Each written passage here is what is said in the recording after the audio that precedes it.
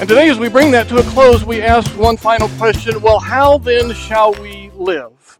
What should characterize our life? Knowing all the things that we've talked about in the past 4 weeks about what a biblical worldview means for us.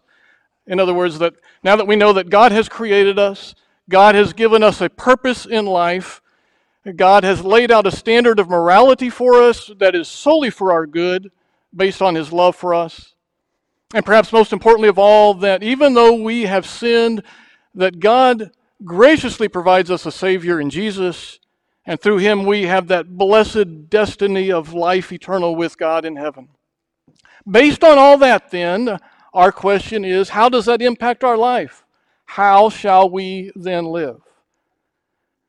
And for the biblical perspective on that, we now turn our pages of Scripture to Genesis chapter 4. And there, even in this somewhat tragic story of Cain and Abel, we find that biblical perspective on what should characterize our life. So listen to the text. From Genesis chapter 4, Adam lay with his wife Eve, and she became pregnant and gave birth to Cain. She said, "With the help of the Lord I have brought forth a man." Later she gave birth to his brother Abel. Now Abel kept flocks, and Cain worked the soil. In the course of time, Cain brought some of the fruits of the soil as an offering to the Lord. But Abel brought fat portions from some of the firstborn of his flock. The Lord looked with favor on Abel and his offering, but on Cain and his offering He did not look with favor. So Cain was very angry, and his face was downcast. Then the Lord said to Cain, "Why are you angry? Why is your face downcast?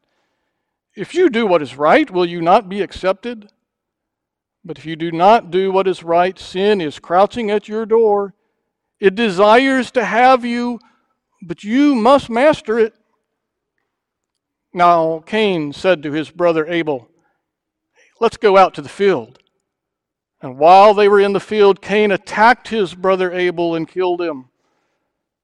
Then the Lord said to Cain, "Where is your brother Abel?" "I don't know," he replied. "Am I my brother's keeper?" This is the word of God for our consideration today. My dear brothers and sisters in Christ, this may sound like a somewhat strange question, but bear with me if you would. Have you ever thought about what you might like to have as an epitaph on your headstone someday? I know that's kind of out of style, having headstones and epitaphs, but if you were to have one, what would you have it say? Or what do you think somebody might put on it for you or about you? Or what would you like to have someone say about you in a eulogy? Or what do you think they might say about you in a eulogy? Now, perhaps those are a little bit morbid for your taste this morning, but I think it's a good exercise to get us thinking about what would characterize your life, or what should characterize your life. Oh, and there are a number of good qualities that would be worth having ascribed to us, that we'd love to have describe us. Biblical ones like humility and compassion and kindness, faithfulness. But this morning, based on the text that we just read, I would have you characterize your life with generosity. To live your life in such a way that people would look at you and say, "He or she lives so generously." And understand by that, I don't just mean handing out money willy-nilly. But by generosity, I mean having a giving heart in whatever form or fashion it takes. And doing so willingly and without compulsion. We'll see if I can get this thing to stay on yet today. Sorry. But that's what generosity means.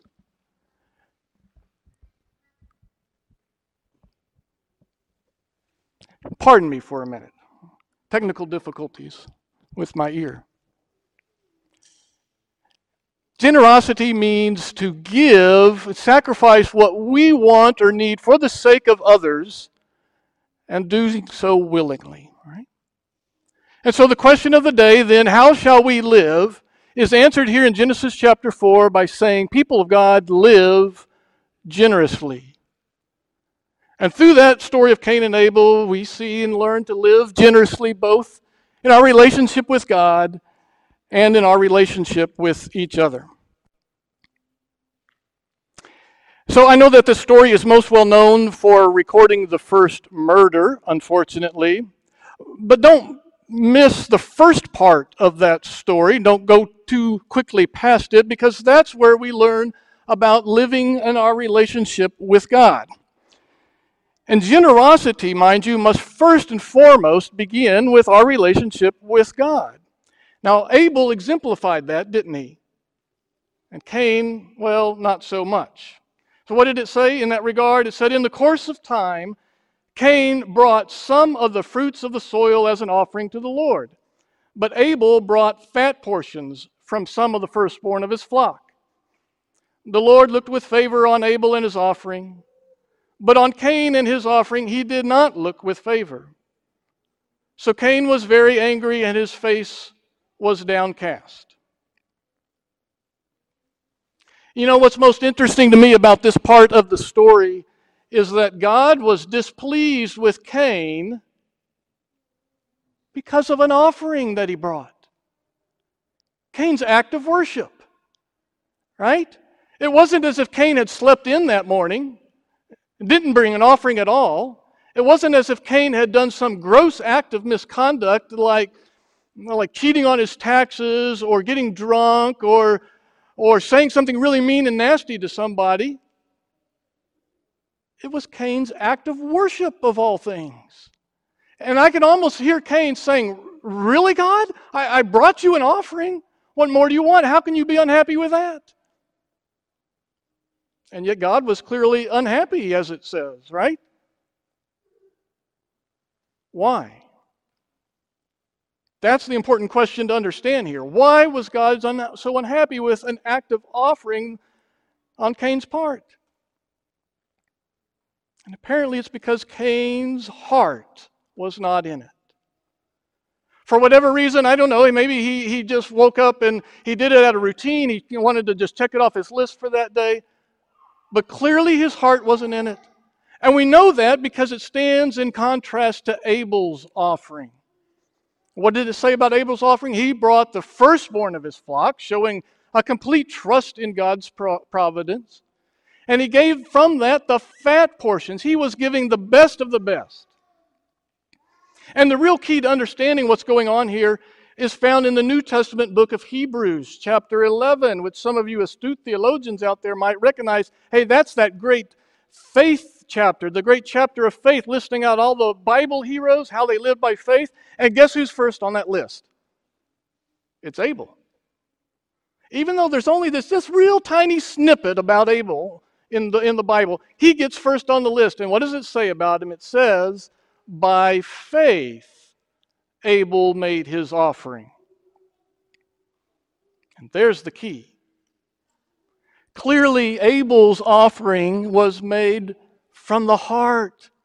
A heart of faith that knew God and knew God's goodness and loved God and wanted to give Him the best. And unfortunately, Cain's offering was not from the heart. Now, does that get you thinking about your own offerings, your own acts of worship? It gets me thinking about it. So imagine if God showed up at your house later today and said, okay, it's time for your performance review of your worship. Well, how do you think that conversation would go? What might God be saying about your worship? Would you find maybe yourself kind of maybe defending yourself? Maybe thinking some of the things Cain might have been thinking? Well, hey, God, hey, at least I showed up today, or at least I tuned in online. Unlike everybody else down the block, who knows what they're doing today? Would you find yourself saying, hey, God, I said all the things I was supposed to say, even kind of saying a little bit anyway. Hey, God, I gave an offering, or I give offerings. What more do you want, God? You know what God would say, don't you? He'd say, I want all of you. I want all your heart, all your mind, all your soul, all your strength. I want you all in with me. That's the lesson that we learn here today. God wants more than just our mere outward acts of worship. He wants a heart that just can't help but worship Him. Would you believe me if I said, hey, God doesn't care whether or not you're here today? Would that surprise you? God doesn't care whether you're here. God doesn't care whether you're tuning in online. God cares whether or not you want to be here, whether you want to tune in, that you just couldn't wait to get here and be and participate in the worship of your God and Savior. It is not our acts of worship that please God so much as a loving, grateful, thankful, faith-filled heart that just can't help but worship, and from which those acts of worship flow. I once heard the story of a man who showed up at a worship service, and when it came time for the offering plate, back in those good old days, you might remember when they passed an offering plate around, and he was kind of taken off guard by that point in the service, and so he pulled out his wallet real quick and put a bill in, passed the offering plate to the next person. Well, after the service, something occurred to him, and he checked his wallet, and sure enough, there was that $5 bill still in his wallet that he thought he had put in. And missing from his wallet was the $50 bill that he knew he had. And so he caught Pastor's attention and pulled him over, and he said, somewhat embarrassingly, he said, Pastor, I'm sorry, I'm a little bit ashamed here, but I just realized I put a $50 bill into the offering plate, and I meant to give a $5 offering. I hope you understand. To which the wise, astute pastor said, I understand. I hope you understand that you really did give God a $5 offering. You get his point? You understand what he was saying? God doesn't care about the amount of the offering. God cares about the amount of faith and love from which that offering was given.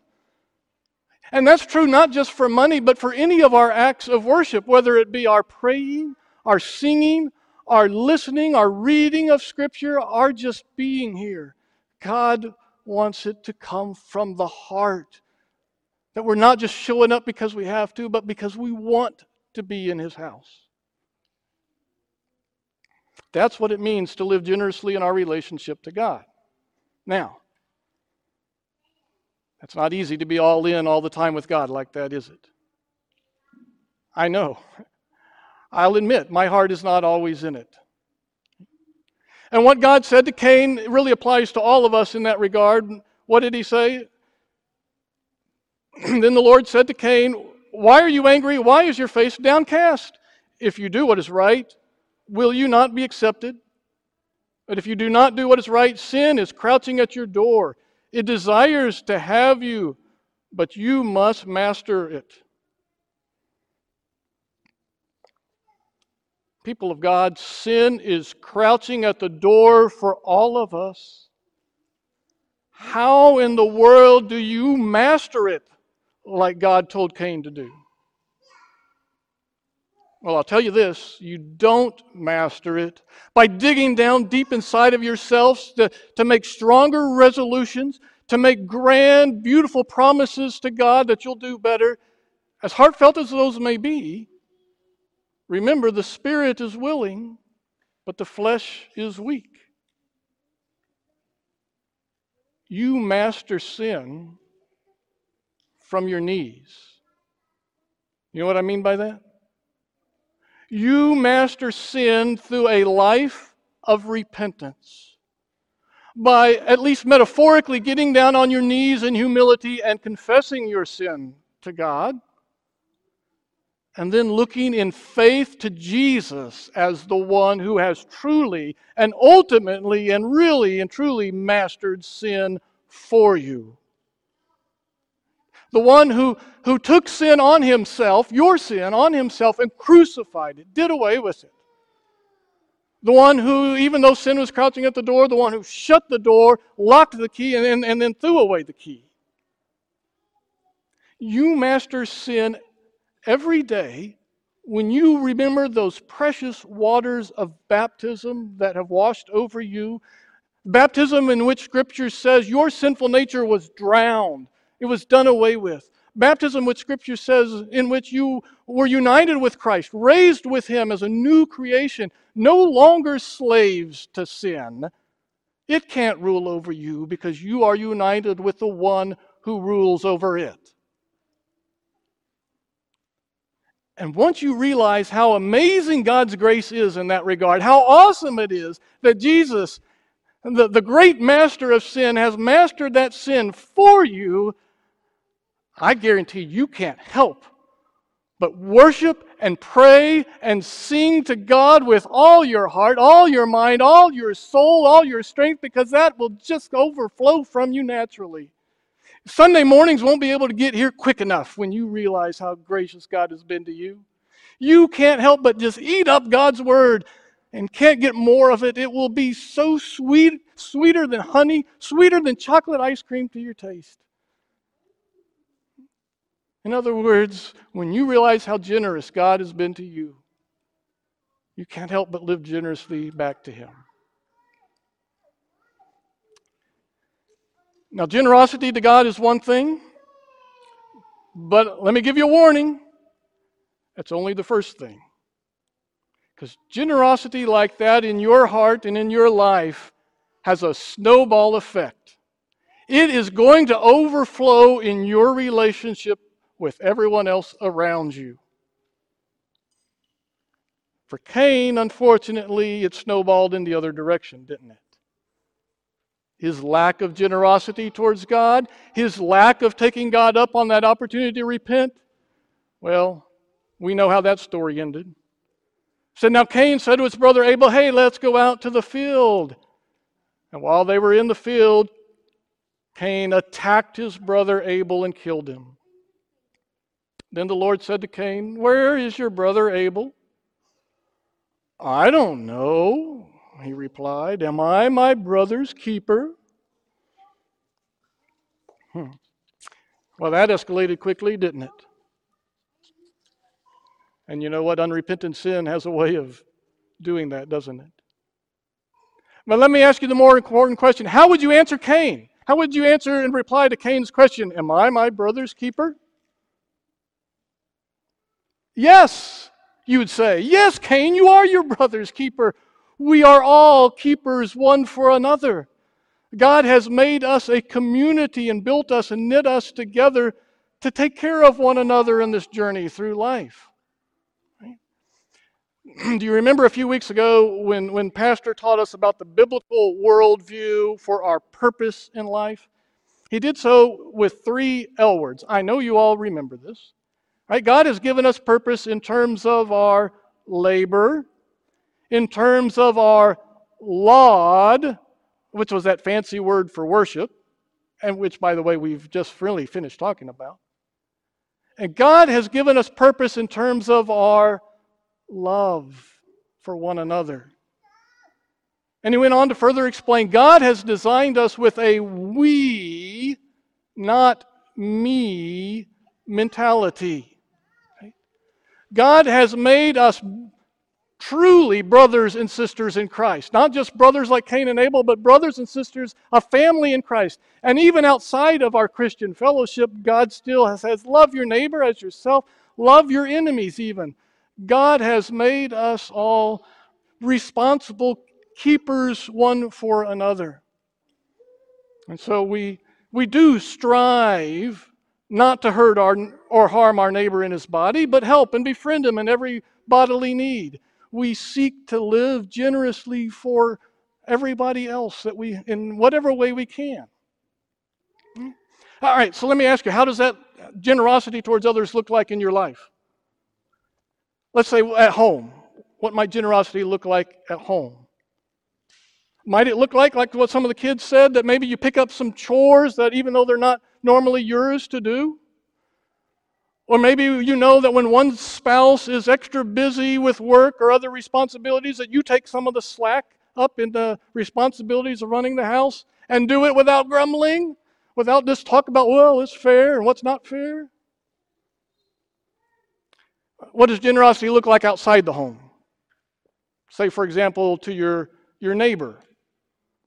Well, let's say who's now got a yard full of branches and debris because of a storm that blew through. Do you say, well, I mean, I've got my own yard to take care of. He's got a yard crew.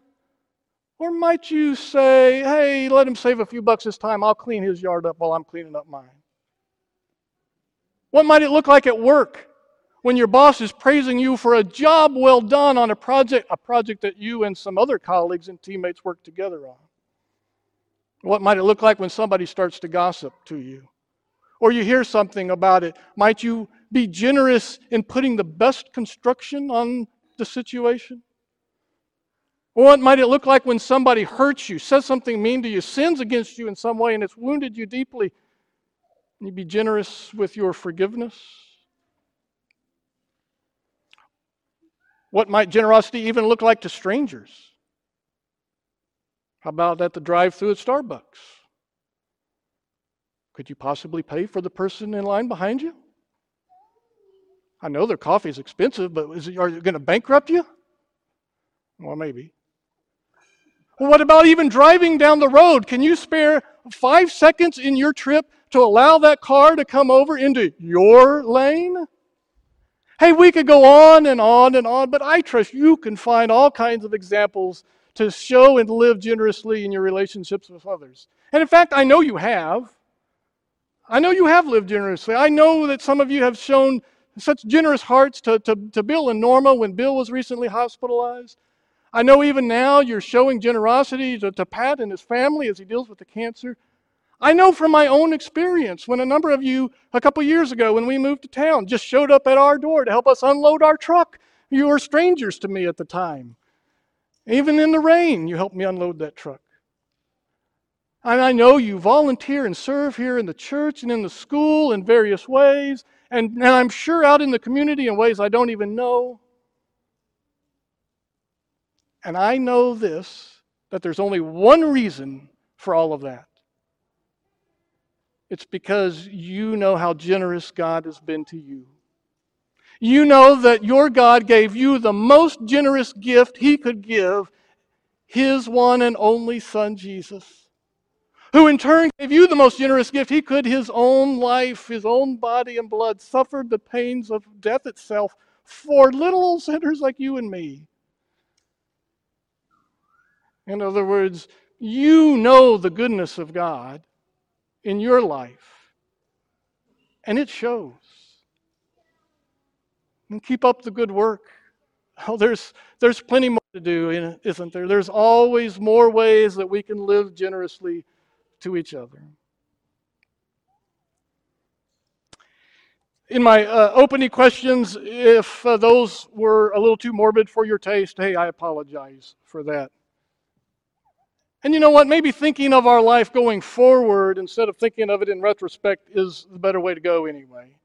After all, that's the question for the day. How shall we live going forward? And hopefully you've seen here in this account of Cain and Abel that answer: to live generously. To live generously first and foremost to your God and Savior in the many facets of your worship life, flowing from a grateful heart, and living generously to others in whatever relationships might cross your path. But brothers and sisters in Christ, always remember this one thing about living generously. Even though sin is always crouching at your door, you master it. You rule over it. Because Jesus ruled over it for you. And that's the same Jesus that even now lives and rules in your hearts. In other words, you live generously because He first lived generously for you, and even now lives generously through you. And for that good news, all God's people say, Amen. And now may that peace of God that passes all understanding guard and keep your hearts and minds in faith in Christ Jesus unto life everlasting. Amen.